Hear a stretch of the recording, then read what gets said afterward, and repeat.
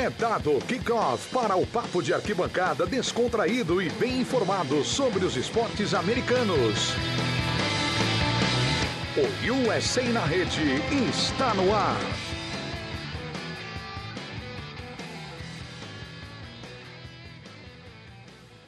Seja muito bem-vindo, fã do esporte norte-americano, fã de NBA, NFL, NHL e MLB, a mais uma edição do podcast USA na Rede, o seu podcast de esportes americanos do Portal The Playoffs, o melhor podcast de esportes americanos do Brasil. Um podcast que sobrevive de modo virtual em meio à crise do coronavírus, que chega à sua edição de número 185, em um mundo depleto, literalmente, de esportes. Não sobrou praticamente nada, mas ainda assim estamos aqui para trazer o melhor da NFL para você. Lembrando que você ouve a edição 185, todas as outras no SoundCloud, no Spotify, no iTunes, no seu agregador preferido de podcasts.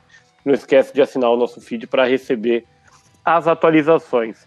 Essa é uma edição especial do USA na Rede porque a gente vai falar do que sobrou. E o que sobrou nesse momento é a off-season da NFL. Então, antes da gente começar com as movimentações desse primeiro dia da nova temporada da NFL, e tem muita coisa bombástica para a gente comentar. Talvez você tenha perdido em meio à crise do coronavírus, mas tem muita coisa legal para falar. A gente tem um recado especial, um recado do nosso Miguel Fortunato, que é a programação do The Playoffs na WP e do USA na Rede nas próximas semanas. Como você já sabe, o coronavírus fez com que todas as ligas pelo mundo, incluindo nos Estados Unidos, lógico, tivessem um shutdown temporário. Então a gente vai ter, a partir da próxima semana, tanto no The Playoffs na WP quanto no USA na Rede, uma programação especial voltada para o draft da NFL, que é basicamente a única movimentação esportiva confirmada para o meio da segunda quinzena de abril. Então você vai ter no The Playoffs, na WP, uma análise das estratégias que cada time, cada franquia deve adotar no draft, e aqui no USA na Rede, uma análise dos principais prospectos por posição. Fica aí, muita gente já fazendo home office, acompanha que vai valer a pena. A gente começa essa edição, os comentários, depois dessa apresentação muito longa, com a apresentação da nossa bancada. Você já reparou que sou eu, Gabriel Mandel, na apresentação, e hoje a gente tem um desfalque por um motivo mais do que justificado. O nosso Rafael Fraga vive em meio a essa crise um dia muito especial. O Rafa e a Patrícia, a mulher dele, tiveram hoje o terceiro filho do casal, o Zeppelin. Então a gente manda, em nome de toda a equipe do USA na Rede, parabéns para toda a família Fraga. E assim que possível, o Rafa está de volta com a gente para comentar. Ele que não vê a hora de alguém chegar no Los Angeles Rams. Estava angustiado, o menino. Estava angustiado com o nascimento, meio a crise, e com o Rams não fazendo nada. A gente tem hoje um ajudante na parte técnica e um comentarista muito empolgado, porque finalmente, depois de um ano de Jacoby Brissett, ele vai ter um quarterback. Miguel Fortunato, tudo bom, Miguel?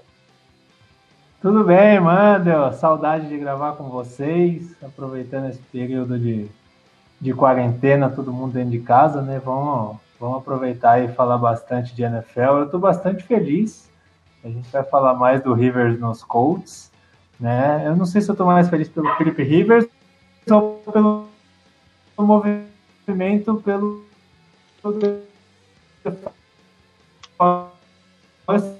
Buckner, né?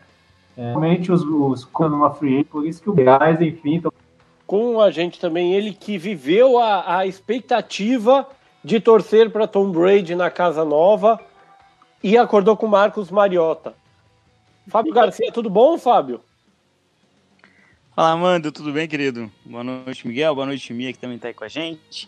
E realmente, né, parece que os Raiders até fizeram uma proposta pelo Tom Brady, mas questões variadas, inclusive até mesmo o próprio clima, né, foram determinantes para que ele acabasse em Tampa Bay. Mesmo assim, acho que os Raiders fizeram um bom início de free agents e agora é tentar acertar no draft para para tentar desafiar Patrick Mahomes e os Chiefs no Oeste. Né? Com a gente também, mais uma vez, ela que torceu para ter Tom Brady como reserva de Aaron Rodgers e acordou sem uma linha ofensiva. Mia Mastrocolo, tudo bom, Mia? Tudo bem, boa noite todo mundo. Um beijo pro Fraga e pro filhote novo. E, calma, vamos com calma, né? A escolha compensatória vem, vamos ter todo mundo calma nesse rolê. Pois é, cada um fica feliz com as pequenas alegrias da vida. Por falar em pequenas alegrias e grandes alegrias, vamos falar do time da NFC South que fez um movimento mais interessante. A NFC South que agora, além do Christian McCaffrey Panthers, tem o Tom Brady Buccaneers. Depois de 20 anos, da carreira mais vitoriosa de um quarterback da NFL, Tom Brady deu adeus ao New England Patriots, deu adeus à parceria com o Robert Kraft e com o Bill Belichick. O Brady, que pela primeira vez foi agente livre de fato na liga, assinou por 2 anos $30 milhões por temporada com o Tampa Bay Buccaneers, vai sair do frio de Massachusetts pro verão, ou pro calor, na verdade, não é verão, pro calor de Tampa Bay, e vai ter um novo time, um novo técnico, Bruce Arians, um novo ataque, um novo reserva, pelo menos por enquanto, na figura do Jameis Winston. Fábio, o que dá para dizer desse movimento? É um movimento que faz sentido? A gente, 2 semanas atrás, não apontava os Bucs como favoritos, falava muito de Chargers, falava muito do Las Vegas Raiders, e a gente tem agora o Tom Brady do alto dos seus 42 anos na Flórida e, coincidentemente, defendendo a franquia que joga no estádio que sediará o próximo Super Bowl. Então, eu sou um cara que... Eu sou fã do Tom Brady, tá? Acho que qualquer pessoa que acompanha o esporte, no mínimo, admira a capacidade que ele tem de conduzir um time, a capacidade que ele tem de vencer e não se dar por vencido ao longo desses últimos 20 anos. E o Brady, eu acho que ele seria um movimento correto para praticamente todos os times. Né? Obviamente, se você tem Patrick Mahomes, Aaron Rodgers, Russell Wilson, você não vai atrás de Tom Brady. Mas isso que daria certo nas 32 franquias.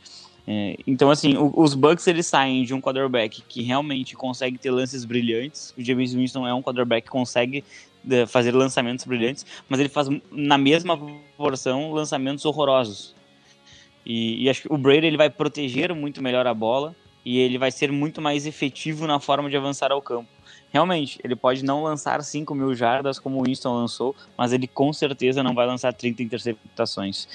E no final da temporada, o número de vitórias com certeza vai ser superior. Então os Bucs, no momento que assinam com Tom Brady, eles deixam de ser uma franquia que briga por escolha alta no draft para virar uma franquia que com certeza, na minha opinião, estará na pós-temporada.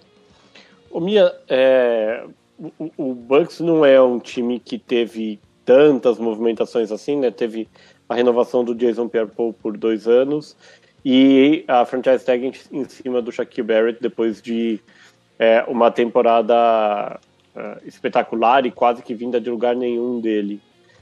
Dá para dizer que só pela troca do Jameis Winston pelo Tom Brady, o Bucs passa a ser um contender a alguma coisa na NFC? Olha, muda toda a postura do time, muda o peso que você tem, querendo ou não. Não importa se você é fã do cara ou não, mas muda o peso de você ter um Tom Brady liderando o teu vestiário. É uma coisa, assim, completamente diferente. É um jogador experiente que já vem com o peso dele, então é muito diferente você ter o Tom Brady liderando tudo isso, a não ser, né, no lugar do Winston, que é o que já foi falado, o tanto de interceptação e etc. E assim, não sei se vai ser um contender a Super Bowl, mas vai ser um time que a gente vai ver ser muito competitivo, porque vai ter uma mudança de postura do time. Não tem como você falar que não vai ter. É impossível você colocar um cara no teu vestiário que nem é o Tom Brady e você não ter uma mudança de postura. E o que é realista, né? Assim, a gente Miguel, a gente não tá falando de um quarterback de 25 anos trocando de franquia, não é como, por exemplo, quando o Drew Brees tocou os Chargers pelos Saints. É um cara de 42 anos que jogou a vida inteira no mesmo lugar, no mesmo sistema, com o mesmo técnico, e agora vai ter que não começar do zero, mas reaprender e mudar tudo. O que é realista a gente esperar do Tom Brady enquanto desempenho individual? Ele caiu muito desempenho na temporada passada, né? Mas a gente não sabe se é por declínio da idade somente, ou se também foi por um desgaste natural, a falta de opções lá nos Patriots, né? O Gordon acabou não conseguindo manter a temporada toda, o Antonio Brown saiu cedo, a aposentadoria do Gronkowski, muita coisa teve a ver, né? A gente não sabe se em novos ares ele pode voltar a render bem. Uma coisa assim que eu olho e sinto dificuldade de saber aproveitar o Mike Evans na principal qualidade do Evans, né? Que é aquela rota em velocidade, a rota gol, que o Evans tem uma explosão física incrível. Mas eu acho que, por exemplo, o casamento com o Godwin vai ser muito bom, porque é um wide receiver rápido, jovem, inteligente, que sabe se posicionar, está jogando muito bem. Ele vai ter o O.J. Howard, que é um bom tight end em desenvolvimento, que ele vai ajudar muito a desenvolver. Então, eu acho que para fazer a roda girar com um técnico inteligente que é o Bruce Arians, eu acho que ele vai fazer o Bucs render mais do que rendia com um louco que estava na posição, que era o James Winston, que era completamente desmiolado. Né? É um fato, né? O ataque do New England Patriots em 2019 não foi bem, e era basicamente o Julian Edelman e mais nada, né? Lógico que o Brady fica mais velho não ajuda, falta mobilidade, o jogo corrido não engrenou, o Sonny Michel até agora não foi o cara que se esperava, o N'Keal Harry perdeu grande parte da temporada, e agora o Brady tem armas muito melhores, armas complementares muito melhores. A gente conversava aqui fora do ar até sobre uma eventual possibilidade de o Antonio Brown, caso a Liga o libere em meio a todas as investigações em curso, se inclinar, por exemplo, para o Tampa Bay Buccaneers, e aí formar um ataque, seria um ataque de peso, pode ser um problema no vestiário, mas é um time mais forte. Vocês veem o Bucs no nível do New Orleans Saints, que é o melhor time da NFC South? Olha, olhando os delírios coletivos que o Saints tem, e se a gente considerar as opções que o Brady vai ter ali, se tudo encaixar certinho, e uma eventual vinda do Antonio Brown, que eu sou completamente contra, deixando bem claro. Esse surtado tem que ficar fora da liga e se tratar, mas enfim, vai ser um ataque que com certeza vai poder brigar. A gente tem um Drew Brees que renovou essa semana, finalmente, mas é o negócio, a gente tem delírios coletivos na reta final dos playoffs e o Saints não consegue chegar. Então, sim, se chegar aí um Tampa para brigar, o Saints vai ter problema, sim. Eu acho que ainda não são times iguais. Honestamente, eu vejo que os dois ataques são bons, tem duas mentalidades muito interessantes para comandar esses ataques. E acho que a diferença que eu vejo nesses dois times hoje, qual é? É a secundária. Eu acho a secundária dos Bucs muito frágil, realmente muito frágil. A gente não vê ali um jogador que seja extremamente confiável como a gente tem na presença do Marshawn Lattimore. O Marcus Williams, ele ficou muito marcado pelo milagre de Minneapolis, em que ele erra o tackle no Stephon Diggs, mas ele é um safety que tem feito um trabalho bem interessante desde que ele entrou na NFL. E o New Orleans Saints também fechou o retorno do Malcolm Jenkins, que apesar do avanço da idade, ele continuou jogando num nível muito bom e era a única ilha de qualidade que tinha lá na secundária de Filadélfia, né? Então eu vejo que a secundária do Saints é mais estruturada e esse pode ser o calcanhar de Aquiles dos Bucs. Mas vai ser muito legal ver Brees e Brady 2 vezes por temporada. Vai ser muito maneiro. Antes da gente passar para a antiga casa do Brady, vamos falar um pouquinho do cara que ele, entre aspas, desalojou, A gente já discutiu há 2 semanas o futuro do Jameis Winston, mas claramente não vinha acompanhado pelo Tom Brady chegar a Tampa Bay. O que vocês acham que vai acontecer com o Winston?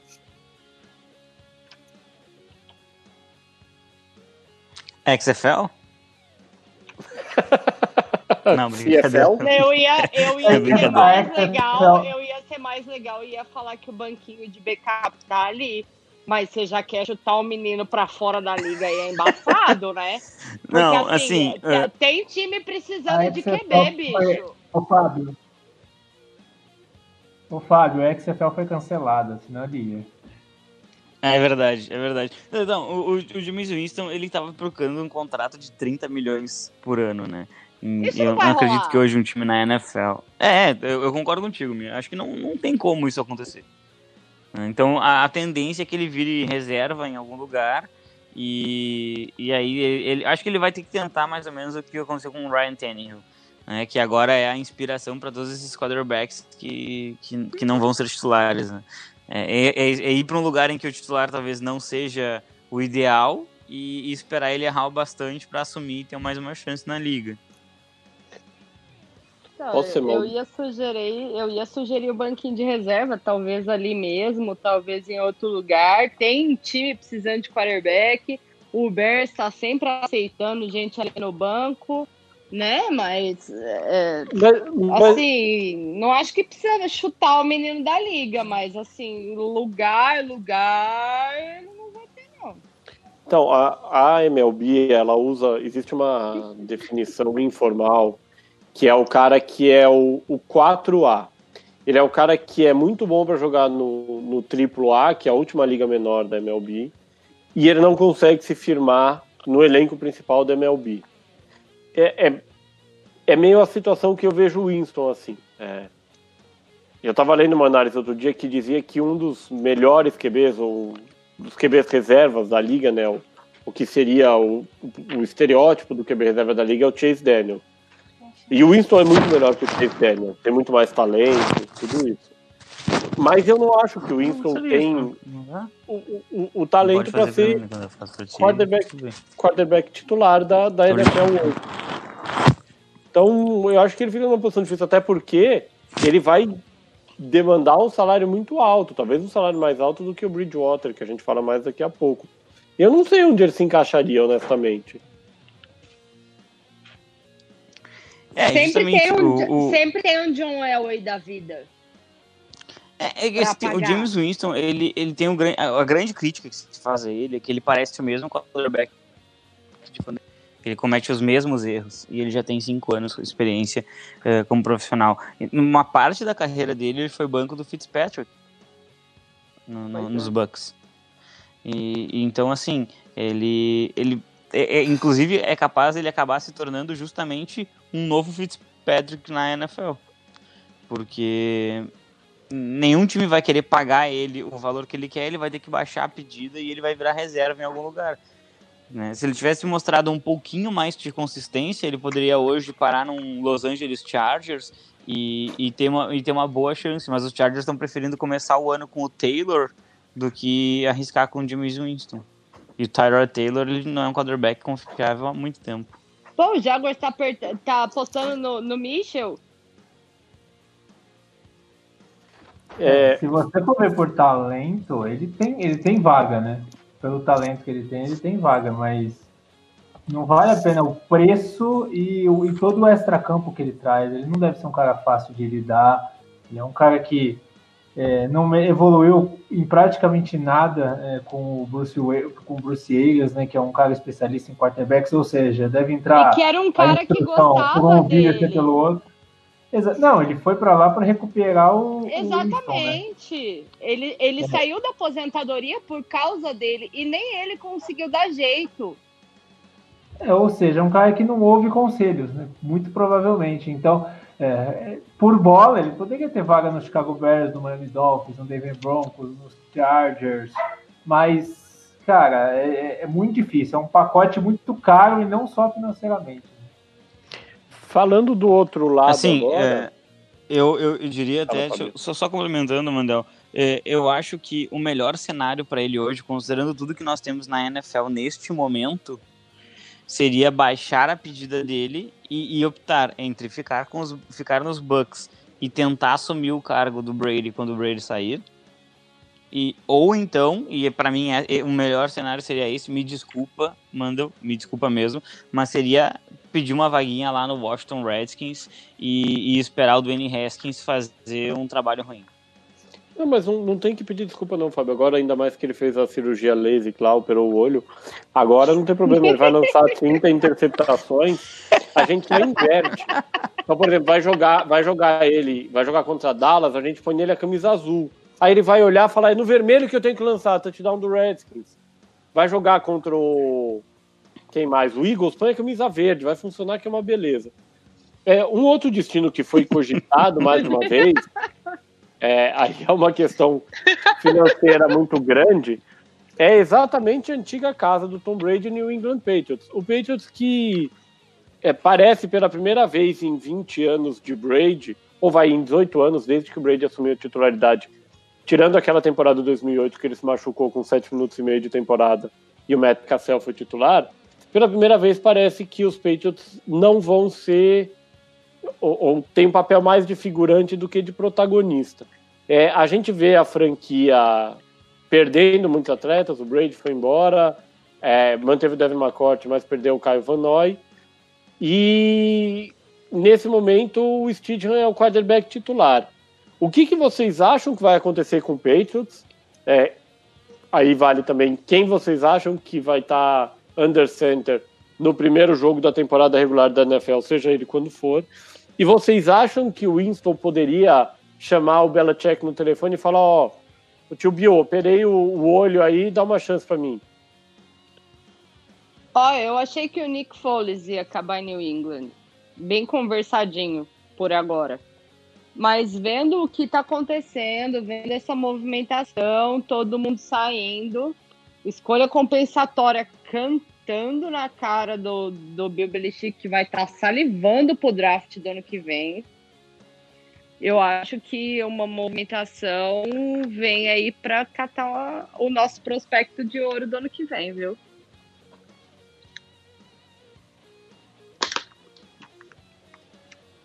Vocês acham que o Belichick vai fazer rebuild? Eu acho difícil, hein? Acho bem difícil. Como não? Saiu todo mundo. Ou ele mexe ou ele mexe. E Mas você acha que ele vai essa perder? vontade? Ele vai perder de babá pelo melhor prospecto que apareceu nos últimos anos? Sério mesmo? Mas quantos anos ele vai ficar na liga ainda? Ele tem essa vontade de fazer essa reconstrução? Quantos anos ele conseguir? E outra coisa, a vontade dele de um New England Patriots sem Tom Brady, de um New England Patriots vencedor Bill Belichick sem Tom Brady, sério que você não pensa nesse rolê?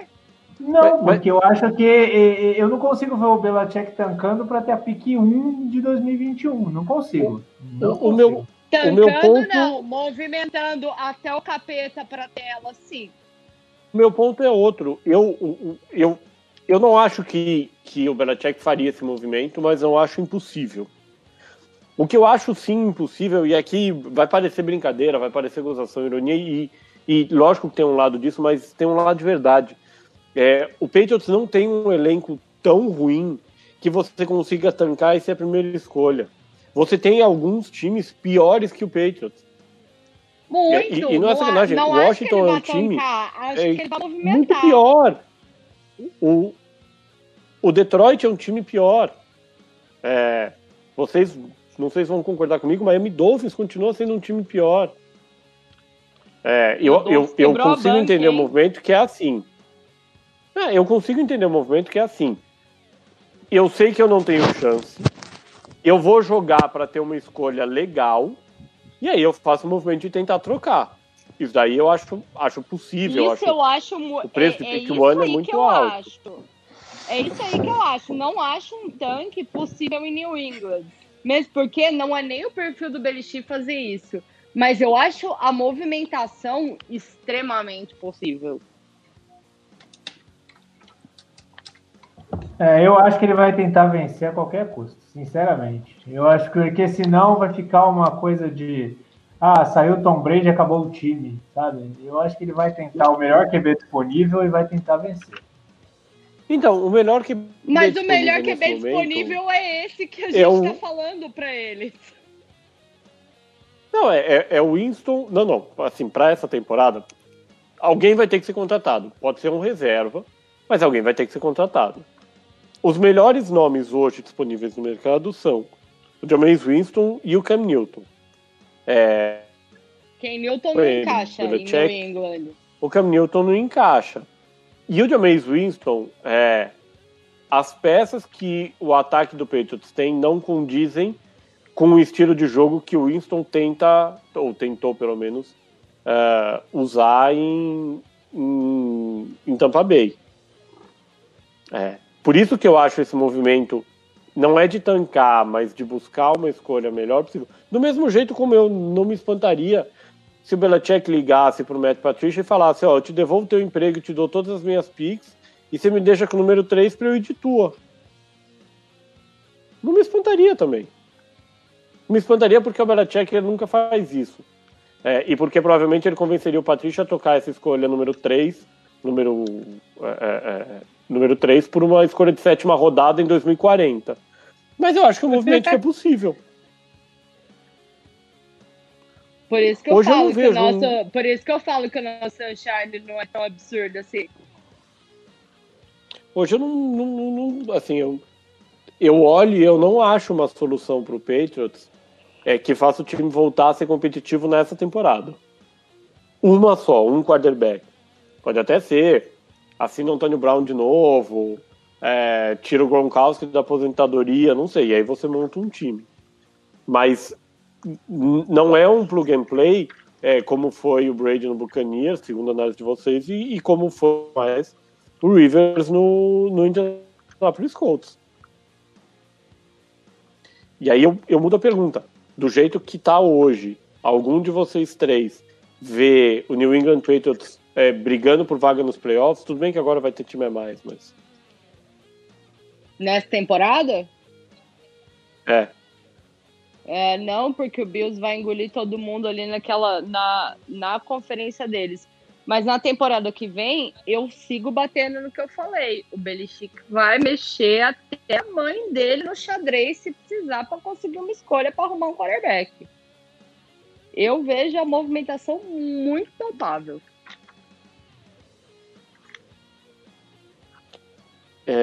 Um outro nome que a gente falou aqui, passando também do Patriots, e um fenômeno que vai ser interessante ver em relação ao Patriots, Tampa Bay Buccaneers e Tom Brady, é o quanto isso vai mexer com a torcida, né? A gente sabe que o New England ganhou muitos fãs, não só nos Estados Unidos, aqui no Brasil também, por conta das vitórias, da relação do Tom Brady, e a gente sempre ouve modinha, a gente vai ver o que vai acontecer a partir de 2020. Mas um dos nomes que a gente falou aqui, que também ficou sem emprego, mais ou menos, né, é o Cam Newton. O Newton foi titular, foi pick número 1 pelo Carolina Panthers, foi titular dos Panthers até o começo da temporada 2019, depois acabou se machucando e o Carolina optou por improvisar jogadores na posição enquanto fazia snaps diretos para o Christian McCaffrey, e os Panthers anunciaram a contratação do Teddy Bridgewater que foi reserva durante a maior parte da temporada no New Orleans Saints, jogou quando o Drew Brees estava machucado, e agora tem uma segunda oportunidade como quarterback titular da liga. Vocês gostam desse casamento entre o Panthers e o Bridgewater, até por estilo de jogo?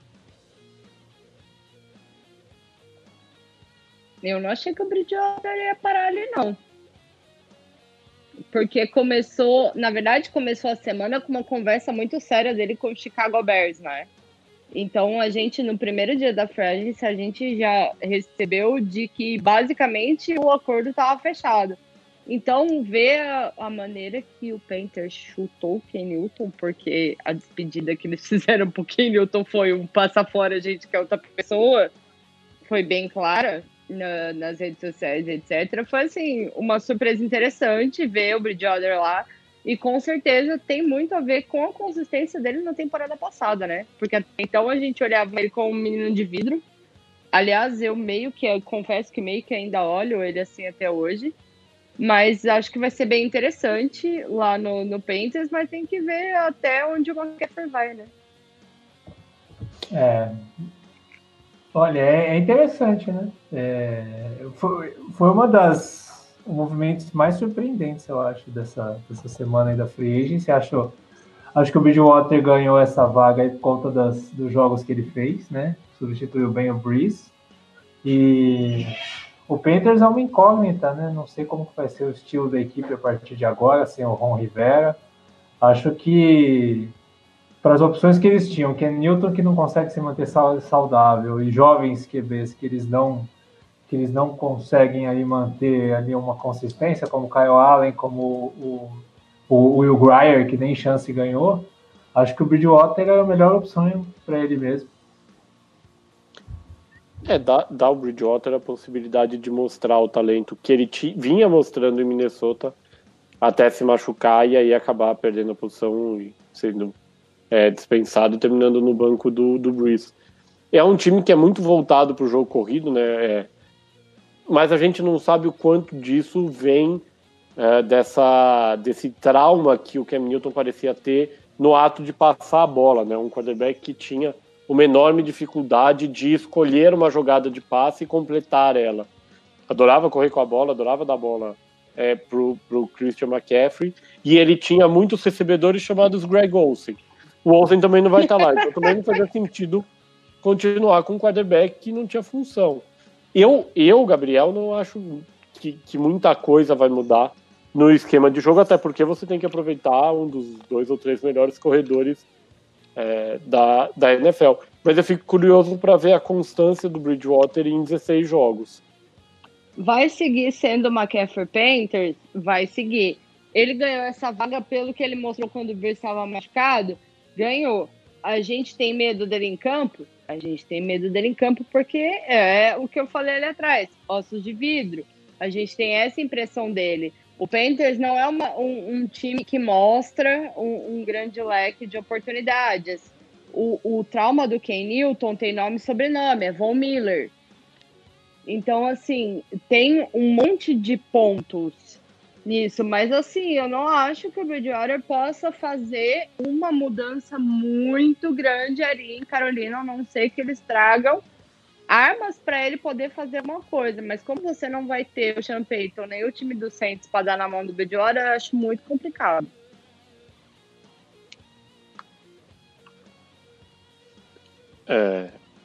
Passando aqui para um assunto mais alegre para um dos nossos comentaristas, ele que depois de passar o gel na mão já está esfregando as mãos na bancada. Um outro movimento bem relevante envolvendo quarterbacks foi o do Indianapolis Colts, o time do Miguel Fortunato, o Indianapolis que viu o Andrew Luck se aposentar precocemente às vésperas da temporada. Foi de Jacoby Brissett e para muita gente um quarterback melhor foi o que separou o Colts de competir, talvez até pelo Super Bowl. E agora a franquia, para a alegria de todas as escolas de Indianápolis, trouxe o Philip Rivers, esse tem os 83 filhos. O Rivers também não é nenhum garoto, também passa por essa experiência semelhante à do Brady, de ter que aprender de novo, ainda que ou aprender tudo em um time novo, ainda que o Rivers não tenha tido só um técnico, como foi o caso do Brady. Mas um movimento muito bom de Indianápolis que se reforçou bastante, se reforçou muito bem e que já aparece como um candidato nessa temporada 2020. Miguel, gostou das mudanças do Colts, além do Philip Rivers e da manutenção do Anthony Castonzo? A outra foi a troca da escolha de primeira rodada pelo DeForest Buckner, que imediatamente renovou o contrato. Gostei. Acho que o time muda um pouco de patamar, né? Assim, esse contrato de apenas 1 ano mostra que é para o time colocar tudo que tem nesse ano, né? Porque eu esperava um contrato de 2 anos, mas é um ano só, então tem que aproveitar o Rivers, até porque no segundo ano o Rivers também já estaria num declínio maior, né? Então acho que agora é aproveitar e buscar nesse ano com a OL saudável, com a defesa com os bons jogadores que tem, agora com a chegada do Buckner, o Leonard num auge, tem que aproveitar e tentar chegar. Eu acho os Colts um time que realmente deveria tentar trocar pelo Darius Slay do Detroit Lions. Se no futuro isso já aconteceu, não me xinguem, tá? No momento que nós estamos gravando este podcast, isso não aconteceu ainda. O Darius Slay quer ser o cornerback mais bem pago da liga. Os Colts têm esse cap e por mais que ele não mereça ser o mais bem pago da NFL, porque ele não é o melhor, eu acho que ele seria um jogador que daria uma contribuição instantânea e melhoraria bastante a secundária. Então, acho que endereçaria uma necessidade muito grande dos Colts e eles poderiam escolher nas escolhas de segundo dia, né, que restaram, buscar de repente mais um recebedor e torcer para que o Paris Campbell se desenvolva naquilo que a gente esperava, né? Um recebedor no slot que tem muita capacidade de ganhar jardas após a recepção. E acho que os Colts eles estão muito próximos de poderem desafiar as duas grandes forças hoje, que são Ravens e Chiefs na conferência. Miguel, o que você espera da performance do Rivers? Né? A mesma coisa do Brady, uma mudança radical, conhecer um novo esquema. O Rivers pela primeira vez vai ter uma linha ofensiva, né? Ele não vai jogar com espantalhos plantados no centro de campo, então não deve mais sofrer 200 sacks por temporada. O que o torcedor do Colts espera do Rivers em 2020? A gente espera um cara que faça o que o Brissett não fez, né? Que é fazer o ataque andar. A gente tem um jogo terrestre bom, né? Com o Marlon Mack, com os outros running backs que formam o comitê ali, né? O Wilkins, o Williams.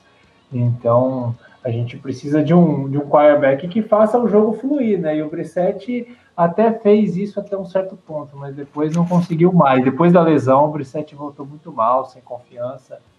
Então, assim, eu acho que o corpo de recebedores precisa melhorar. Não sei se via free agency ou então via draft, né? Porque os especialistas e os nossos especialistas aqui, né? O Fábio, o Luiz, o Fernando, eles falam que é a melhor classe de skill positions da década, né?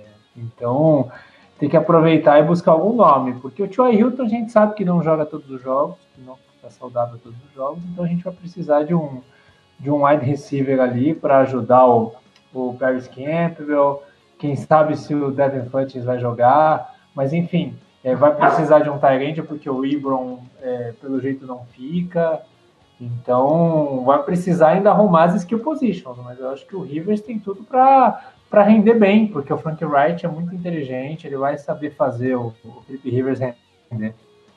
E a chegada do DeForest Buckner? Essa troca, né, é sempre arriscado você trocar a sua principal escolha, mas pelo menos não foi uma solução de um ano nesse caso. O Buckner já renovou, ainda que seja um salário muito alto. Eu li análises opostas, não em relação à chegada do Buckner, mas principalmente o custo-benefício da renovação. Eu adorei a chegada do Buckner. Vocês podem falar porque vocês não são torcedores, né? Vocês estão vendo o outro lado. Eu adorei. Eu acho que é um jogador fantástico, meio de linha. Ele vai fazer os outros jogadores ali renderem mais. Já tem o Justin Houston por lá. Então, eu adorei. Eu acho que você tem o Philip Rivers por um ano, você tem a OL agora, que a OL ainda joga em alto nível, você tem todo mundo bem ainda. Você tem o Darius Leonard jovem, você tem que aproveitar para tentar ganhar agora. Então, acho que arriscou bem e eu gostei desse movimento, apesar dele ser arriscado. E Colts e Tennessee Titans que renovou com o Ryan Tannehill, partem como os dois favoritos na AFC South, porque o Bill O'Brien foi autorizado a fazer trocas no Houston Texans. E eu acho que ninguém esperava que o Bill O'Brien conseguisse fazer o que ele conseguiu fazer. A gente vai falar da fofoca? Fábio, por favor, explica primeiro o que aconteceu, depois a minha entra na fofoca. Que eu não consigo nem explicar, descrever essa troca. Não tem explicação. Então, é exatamente isso. Não tem uma explicação. O Bill O'Brien, ele entendeu que era momento de trocar o DeAndre Hopkins, porque ele queria uma reestruturação do contrato. E aí ele ligou para o Arizona Cardinals, mandou o DeAndre Hopkins para outra conferência, mas ele não conseguiu sequer uma escolha de primeira rodada. E recentemente a gente viu times pagando primeira rodada por Amari Cooper, Brandon Cooks. O Brandon Cooks, inclusive, foi 2 vezes 2 times diferentes que pagaram uma primeira rodada. E então primeira absolutamente... rodada é um caminhão de dinheiro pro Cooper, né? Exatamente, agora foi um contrato de 5 anos, 100 milhões. Então, assim, é incrível, porque o DeAndre Hopkins ele é muito, muito, muito, muito melhor do que esses dois juntos. Então, é absolutamente inexplicável. O Houston Texans ele pegou todas as chances que eles tinham de chegar numa pós-temporada e realmente serem competitivos e colocaram no lixo, né? Hoje a comparação que eu faço eu olho pro Deshaun Watson e eu vejo o Andrew Luck no início da carreira. A franquia ela tá desmontando e o quarterback ele vai perder a sua carreira lá porque eles deram poder para a pessoa errada tomar as decisões. Pode pra fofoca? Do mesmo jeito que eu não consigo comentar essa fofoca, me revoltou de uma forma inacreditável. O Mia explica. Foi uma coisa horrível. O Bill O'Brien, gente, pelo amor de Deus, ele não tem o mínimo de compostura pra estar à frente do Texans. O que ele fez foi horrível. E ele ainda apareceu falando e trazendo Aaron Hernandez para comparação com o DeAndre Hopkins, falar da mulherada que o Hopkins tem filho. E foi, assim, uma baixaria sem limites. O que ele falou do Hopkins, independente do que o Hopkins é ou não, a gente já escutou várias vezes que ele não é flor que se cheire, etc. Mas, assim, ele chegou batendo pesadíssimo, fazendo comparações pesadíssimas e não deu nenhuma explicação além desse tipo de coisa que ele falou, mandou o cara embora a preço de banana, fazendo a gente achar qualquer contrato e qualquer coisa nessa friagem absurda depois de tudo isso, e ficou todo mundo sem saber o que falar, porque, querendo ou não, a gente espera uma postura profissional, entre aspas, né? Uma postura profissional no meio desse rolê, e foi exatamente o que o Bill O'Brien não teve. Só complementando, troca, Manda. Fala, Fábio. Só complementando, né, acho que foi no dia seguinte, ou foi no mesmo dia, no mesmo dia, o Stephon Diggs foi trocado por uma primeira rodada, além de outras rodadas, mas ele foi trocado e a primeira escolha deste ano do Buffalo Bills vai ser do Minnesota Vikings por causa desse negócio. Por causa do Diggs. Exatamente, e aí a Mia tá bem mais acostumada a ver o Diggs jogando do que eu, né, porque é da divisão do Green Bay Packers. O Diggs ele não era o recebedor número 1 do próprio time. E quando a gente fala em DeAndre Hopkins, a gente está falando de um recebedor que com certeza está entre os 3 melhores da liga. Se não for o melhor, ele está entre os 3 melhores. O então, Diggs é um ótimo recebedor, mas foi ótima a comparação que você fez. Ele é ainda um cara que é muito abaixo do Hopkins. E dá para comparar exatamente isso. Causou todo aquele bafafá, foi pro Bills e nananã. E o Hopkins foi trocado, tipo, a gente vai te trocar embaixo dos panos e foda-se. Só os detalhes da troca, né? O DeAndre Hopkins vai para Arizona junto com uma escolha de 4ª rodada. E Houston recebe o David Johnson, quarterback que brilhou intensamente 2 ou 3 anos atrás, depois vem sofrendo com lesões, terminou a temporada como reserva do Kenyan Drake.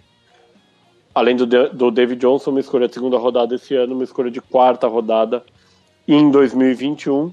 E o Kyler Murray tem agora 3 brinquedos principais, né? Christian Kirk, o DeAndre Hopkins e o Larry Fitzgerald, que renovou por mais um ano. A briga na NFC West promete ser bem interessante. E eu concordo, o Houston Assim, eu olho para Houston e eu vejo semblantes de Washington. Nessa A gente não vê disfuncionalidade. Exatamente. Você não vê futuro para foi isso. A pior troca.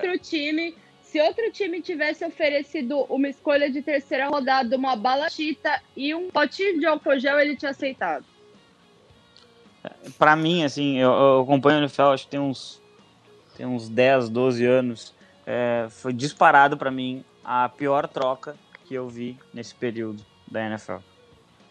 Eu achava que não podia ser pior que os 70 milhões do Brock Osweiler. Conseguiu. Só lembrando o também, Houston né? fez as duas, né? E o Houston fez as duas, inclusive. Pois é. O Bill O'Brien, ele fechou a troca porque Houston tá completando aí 10 meses, 8 meses já sem um general manager. É o preço que você paga por não ter alguém olhando com a senioridade que se pede e falando, isso daqui é um absurdo. Já que vocês já citaram o outro receiver trocado, vamos falar do Buffalo Bills também. O Buffalo que fez uma campanha muito boa em 2019, para mim parte como favorito na AFC East em 2020, e fez um bom começo de intertemporada, né? A franquia já tinha trazido o que sobrou do Josh Norman, que o Washington não conseguiu destruir, e vamos ser honestos. E agora trouxe o Vernon Butler e o Stephon Diggs. O Diggs veio junto com uma escolha de 7ª rodada no draft, em troca da escolha de 1ª rodada dos Bills esse ano, a escolha de 5ª rodada, 6ª rodada e uma 4ª rodada em 2021. Dá pra gente imaginar que o Stephon Diggs vai fazer com que o Josh Allen seja um quarterback melhor em 2020? Olha, o Diggs tá vindo bem animado. Rolou até uma troca de mensagem dele com o Josh Allen para fazer uma animada na tela da galera do Twitter. Espero que ele faça Lambeau Leap lá na conferência dele agora, não na casa dos outros. Mas, assim, considerando o Stephon Diggs e o que ele tem como jogador, o Bills está armando um time que vai ser muito difícil de você brigar dentro da divisão dele. Não vai ter ninguém para brigar com eles. E, assim, a não ser que o Bill Belichick renove o pacto com 37 bodes, você vai ter um Bills devorando a divisão, sim. Vai ser muito interessante ver esse ataque, vai ser muito interessante ver esse time esse ano. Ano passado já mostrou um time que está bem estruturado e eu quero muito ver o Josh Allen com o Stephon Diggs. Eu gosto muito de ver o time de Buffalo jogando, porque para mim a franquia tem 5, 6 nomes na defesa que são ignorados sempre nas conversas de melhores jogadores de suas posições, na conversa de jogadores que fazem muita diferença. E eles produzem demais lá em Buffalo, né? Tem o Davis White, o Jordan Poyer, que agora reestruturou o contrato. São 2 defensive backs absurdos, são muito qualificados. Eles têm o Tremaine Edmonds, que é um linebacker que chegou muito jovem na NFL, mas ele assumiu de uma maneira aquela defesa e ele é absolutamente intenso o jogo inteiro. Matt Milano, eles perderam o Jordan Phillips agora, diga-se, né? Era um jogador que eu gostava bastante no interior da linha defensiva, foi lá para Arizona também, mas ainda tem o Ed Oliver, né, que pode fazer essa função e com bastante qualidade já no seu 2º ano. O time do Buffalo é um time absolutamente incrível. E eu espero que ainda no draft, de repente, eles busquem mais um recebedor, porque tem uma característica em comum em todos os recebedores do Buffalo que acho que incomoda um pouco, que é a estatura, né? Todos os recebedores são baixos, né? O Josh Allen e os 7 anões, basicamente. E então você... Sério. Então você precisa de um jogador que possa pular e buscar essa bola lá em cima. Tem o Dave Knox, que surgiu muito bem, sim, mas ele é um tight end. E de repente alguém com um pouco mais de velocidade, sabe? Como a gente via, por exemplo, o Justin Jefferson, né? Que era uma das escolhas que se pensava para o Buffalo. De repente eles possam tentar encontrar alguém assim na 2ª, 3ª rodada e dar mais armas para o desenvolvimento desse quarterback que tá saindo muito bem na NFL. Eu acho que junto com o Lamar são as 2 grandes expoentes dessa classe até o momento.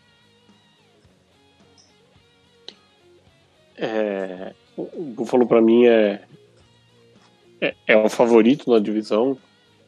Acho que talvez ainda não tenha time para brigar, pelo menos durante a temporada regular, com o Kansas City Chiefs e com o Baltimore Ravens. E a culpa disso é de Baltimore, né? Baltimore que reforçou ainda mais o que já era uma ótima defesa. Uma troca que o Fábio adorou também com o Jacksonville Jaguars pelo Calais Campbell, uma troca bem equilibrada, né, de parte a parte. E a chegada do Michael Brockers para melhorar ainda mais a defesa. Baltimore que tinha tudo para ir, pelo menos para o AFC Championship Game, até sucumbir diante do Tennessee Titans. E isso tem um efeito direto nas contratações, né? Os dois grandes nomes que o Baltimore buscou foram justamente jogadores que têm essa função de combater o jogo terrestre, então não tem mais essa história de Derrick Henry atropelando a defesa, sabe? Jogando o Ayrton mais longe, isso aí não vai mais acontecer. Pelo menos essa é a ideia de Baltimore agora. E os Ravens, eles têm um ataque bem interessante, eles mandaram um tight end embora, eles conseguiram acumular escolhas com isto, e eu entendo que os Ravens eles chegam sim na temporada como um dos grandes favoritos na AFC, e vamos ver como é que o Lamar vai se desenvolver. A minha grande preocupação a gente tem um exemplo muito grande na NFL hoje de um quarterback que gostava de correr bastante, Cam Newton. Ele está com 30 anos e ele não consegue mais jogar. Ele não consegue mais jogar não é por falta de qualidade, Cam Newton já foi MVP da NFL. Ele não tem conseguido jogar porque ele se machuca demais, ele tá com problema no ombro, no pé, e aí fica a minha grande questão em relação à carreira do Lamar Jackson e ao ano dele em si. Quanto ele será que vai aguentar apanhar até que isso afete sensivelmente o jogo dele? Ano passado foi o primeiro ano que ele assumiu o time, de verdade, do início até o final. Ele vai apanhar cada vez mais e isso, com o passar do tempo, pode prejudicar sensivelmente a carreira dele. Então, a vida útil do Lamar é a grande preocupação que eu tenho com o Baltimore desde o primeiro jogo da temporada. Eu acho que Baltimore fez movimentos perfeitos, assim, porque a tendência é que o Lamar seja mais lido nessa temporada, né? Que as equipes procurem maneiras de detê-lo, assim como os Titans fizeram, e de repente ele pode passar por um momento de queda. Então você ter uma defesa como o time promete ter, eu acho que garante aí um pouco mais vitórias para Baltimore. Então a equipe vai ter uma DL que pode ser a melhor da liga de repente se encaixar. Então eu acho que eles fizeram certinho. E teve a aposentadoria do Yanda também, Mia, você né? concorda? Sim.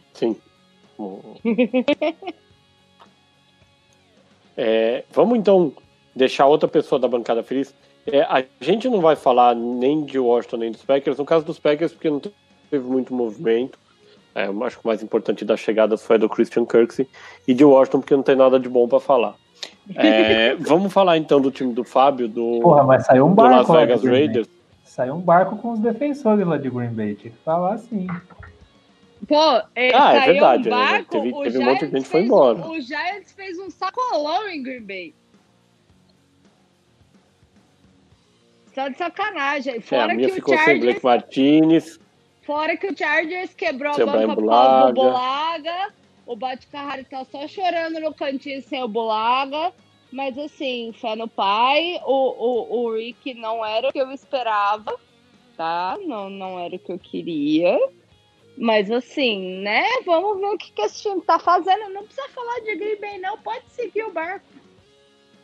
A minha já tá tendo pesadelo pensando no Khalil Mack. Se com uma linha ofensiva com Bulaga e Bate-Carrari já era difícil. Não, eu não tô pensando nisso, não. Mas vamos então falar do Las Vegas Raiders, o time do Fábio. Las Vegas, como a gente falou, foi muito apontado como um dos possíveis destinos do Tom Brady. O Brady não veio. Mas Las Vegas fez algumas movimentações relevantes no mercado, né? A chegada do Marcus Mariota por um valor ainda não confirmado. O Jason Witten, pela primeira vez, vai jogar fora de Dallas, depois da aposentadoria e desaposentadoria. E 2 linebacker chegando para reforçar a defesa, primeiro Nick Kwiatkowski, que veio do Chicago Bears, e depois, no que até o Rafa considerou uma ótima contratação, a chegada do Corey Littleton, ex-Los Angeles Rams, que assinou por 3 anos. Fábio, ainda que a gente já tenha falado muito fora do ar, né, sobre Mariota, Carr, o que vai acontecer dos movimentos do Las Vegas Raiders? Olha, os Raiders, eles começaram a free agency muito bem, na minha opinião. Eles buscaram 2 linebackers para serem titulares, 2 linebackers jovens e com bons contratos. Então isso é até estranho se dizer, porque acompanhando a NFL esse tempo todo, é muito difícil de tu acreditar que os Raiders estão fazendo movimentos corretos. E na verdade, o time está se estruturando de uma forma muito inteligente desde o ano passado. Eu acho que nesse ponto tem um trabalho muito bem feito por parte do Mike Mayock, que era um cara que eu duvidava bastante, inclusive, quando chegou, mas ele vem fazendo um trabalho muito interessante na construção de uma equipe. E então, assim, eu não sei exatamente quem vai ser o quarterback. Eles não divulgaram de propósito, eu acho que eles não divulgaram os valores do contrato do Mariota para ver se de repente há um mercado para o Derek Carr e mandar o Derek Carr embora. O time ainda tem 2 escolhas na primeira rodada do draft, pode acabar endereçando isso para um quarterback.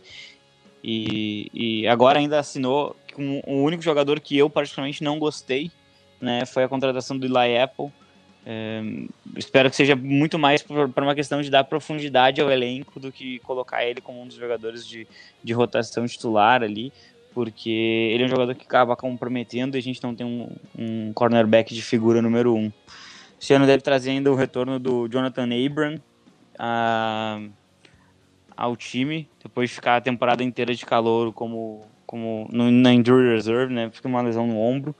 Então eu tô bem confiante que o time pode ser competitivo, e isso é o ideal, assim. Ele já pode ser competitivo, mas a gente tá na divisão do Patrick Mahomes, então pezinho no chão sempre é bom. Posso fazer uma pergunta? E Fábio, fala, minha. Você acha que se... Continuando com o Fábio ali, que é torcedor, etc., você acha que eles não terem divulgado os valores, etc., eles podem promover uma competição entre o Carr ali e ele para ver quem vai ser o titular e ver o que acontece? Ou você acha que o Carr vai ser descartado de cara? Porque, tipo, eu não consigo imaginar o que o maluco do Gruden vai fazer. Real? Então, hoje a sensação que eu tenho Derek Carr vai ser o titular na temporada 2020, vai começar o ano no Las Vegas Raiders como titular, mas eles trouxeram a figura do Mariota para o Carr parar de fazer algumas coisas estúpidas que ele vinha fazendo. Por exemplo, tem 2 que foi um ano até bom do Carr em determinados aspectos, que acabaram marcando ele muito negativamente. Uma foi contra o seu querido Green Bay Packers, em que o cara ele tenta sair correndo para fazer um touchdown, ele estica o braço e aí ele solta a bola cai dentro da end zone, isso é considerado um fumble recuperado pelo time defensor, no caso, e a bola voltou para o Aaron Rodgers fez um touchdown e ali matou o jogo contra os Raiders. E um outro lance foi numa 4ª descida, se não me engano, no jogo contra o Jacksonville Jaguars, que os Raiders ainda lutavam por pós-temporada, numa 4ª descida pro gol, ele foi pressionado e ele jogou a bola no chão, de propósito, para não apanhar. Só que se tu faz isso numa 4ª descida, isso é um turnover. Não dá, tu né? não arriscou. E a torcida vaiou ele muito, e aquilo ali gerou uma indisposição muito grande. Eu acho que o Mariota chega... Então você acha que o cara então, fica mais um tempo, mas que o Mariota chega para meter uma pressão? Sim, com certeza o Mariota em algum momento deve assumir a titularidade, até porque em termos de características de jogador, ele se adapta melhor ao sistema do Gruden, por mais que o Carr já esteja com o Gruden há 2 anos. A minha dúvida era essa, porque eu não consigo olhar para o Raiders e saber o que esse movimento vai trazer para a temporada, tipo, se eles já vão tirar e trocar o cara agora, que a gente ouviu o papo de Carr trocado, mas eu também não consigo ver isso, ou eles vão segurar ali e manter uma competição dos dois. Era essa a maior dúvida que eu tinha em relação ao Raiders. Eu acho que vai ser uma competição mesmo. E até a Mia, eu acho que você é uma das que deveria agradecer isso acontecer, porque o Derek Carr naquele time do Chicago Bears seria um problema. Seria um problema para Green Bay. O que eu mais quero no Chicago Bears é o Trubisky ali. Deixa os caras patinando no Trubisky, o Foles ali tentando fazer alguma coisa, mas deixa eles com o Trubisky de boa, não tem que mexer naquilo ali, não. Mas, assim, acho que vai ser bem interessante no caso do Raiders, mas é que o Gruden, pra mim, ele é um cara que eu não sei realmente o que esse cara tá fazendo. Eu acho que também uma das grandes declarações do Mayo que foi de que era necessário trazer um alvo incontestável para o Carr, e que ele não teve isso em 2019 porque o Antônio Brown surtou. Com a troca do Arizona Cardinals pelo DeAndre Hopkins, é muito possível que na escolha 12 dos Raiders sobre o CeeDee Lamb, o wide receiver de Oklahoma. E o CeeDee Lamb seria, assim, esse incontestável, ele seria o wide receiver número 1 de Las Vegas. Então, assim, com essa possibilidade, talvez eles estejam aguardando para ver o que o cara consegue mostrar, porque nos últimos 2 anos ele teve que passar a bola para Brandon LaFell, Tyrell Williams com fascite plantar, então é complicado também você exigir demais um quarterback que não tem armas. Desculpa, eu não te entendi mesmo. Fora a perna dele quebrada. Exatamente, ele teve aquele problema de lesão e nunca mais foi o mesmo, né? É o último ano do Derek Carr como um dos Raiders, isso é certo. Se ele não apresentar uma melhora significativa, ele vai estar na mesma situação do Winston ano que vem. Bom, e com essa revelação bombástica do Fábio, a gente encerra os debates dessa edição 185 do podcast USA na Rede, o melhor podcast de esportes americanos do Brasil. Essa edição que analisou esse começo frenético de free agency, é a única ou a grande movimentação do esporte, no momento em que o mundo acompanha, parado dentro de casa de preferência, a luta contra a pandemia do coronavírus. Eu, Gabriel Mandel, me despeço agradecendo a você pela atenção, desejando que a próxima semana seja melhor e mais calma, e aconselhando fique em casa, lave as mãos, passe álcool gel e evite o contato com os idosos. E agradeço a nossa bancada que proporcionou a todos os ouvintes uma hora de risadas e muito conhecimento em meio a tanta notícia mais pesada. Mia Mastrocolo, foi um prazer mais uma vez, Mia. Até mais, gente, que na próxima semana estejamos numa situação melhor. É sempre um prazer estar aqui com vocês e até mais. Fábio Garcia, muito obrigado mais uma vez, Fábio. Valeu, Mandel, Mia. Valeu sempre. Debates são muito legais aqui no USA na Rede, e fica o convite pro pessoal apenas acompanhar ali o The Playoffs. Eu sei que tá todo mundo aí em quarentena e que isso é realmente bastante estressante, mas a gente tá preparando um material bem legal ali. Toda semana tá saindo mock, a gente tá colocando quem são os melhores jogadores por posição pro próximo draft, e toda semana tem bastante novidade. Agora na próxima terça-feira a gente está voltando com o programa ao vivo na Webputs para justamente analisar o que cada time vai fazer, e então vai ter bastante conteúdo. Se você vai estar em casa, se você vai estar tendo que trabalhar de maneira remota, pelo menos aí pode estar escutando a gente e acompanhando um pouquinho da NFL. Um grande abraço. Miguel Fortunato, hoje na bancada e na parte técnica. Muito obrigado, Miguel. Valeu, Mandel, valeu, galera que participou conosco, que nos ouviu. E é isso, então, o trabalho que não para, a gente vai fazer uma cobertura de draft muito extensa, muito interessante. Então, o USA na Rede, na próxima semana, a gente vai analisar os quarterbacks do draft, não só Burrow, Tua e Herbert, mas vamos fazer uma análise mais profunda, buscar ali segundo round. A gente está pensando num trabalho bem legal para você ficar pronto para o draft de 2020, que afinal de contas vai ser o único assunto fora o Big Brother e o coronavírus, né? Então vamos aproveitar o draft, né? Abraço. E é isso, pessoal. Não esqueçam de assinar o nosso feed no Spotify, no SoundCloud, no iTunes. Acompanhem o USA na Rede, acompanhem o The Playoffs na WP. Muito álcool gel, muita água e sabão. E uma ótima semana a todos. Um abraço.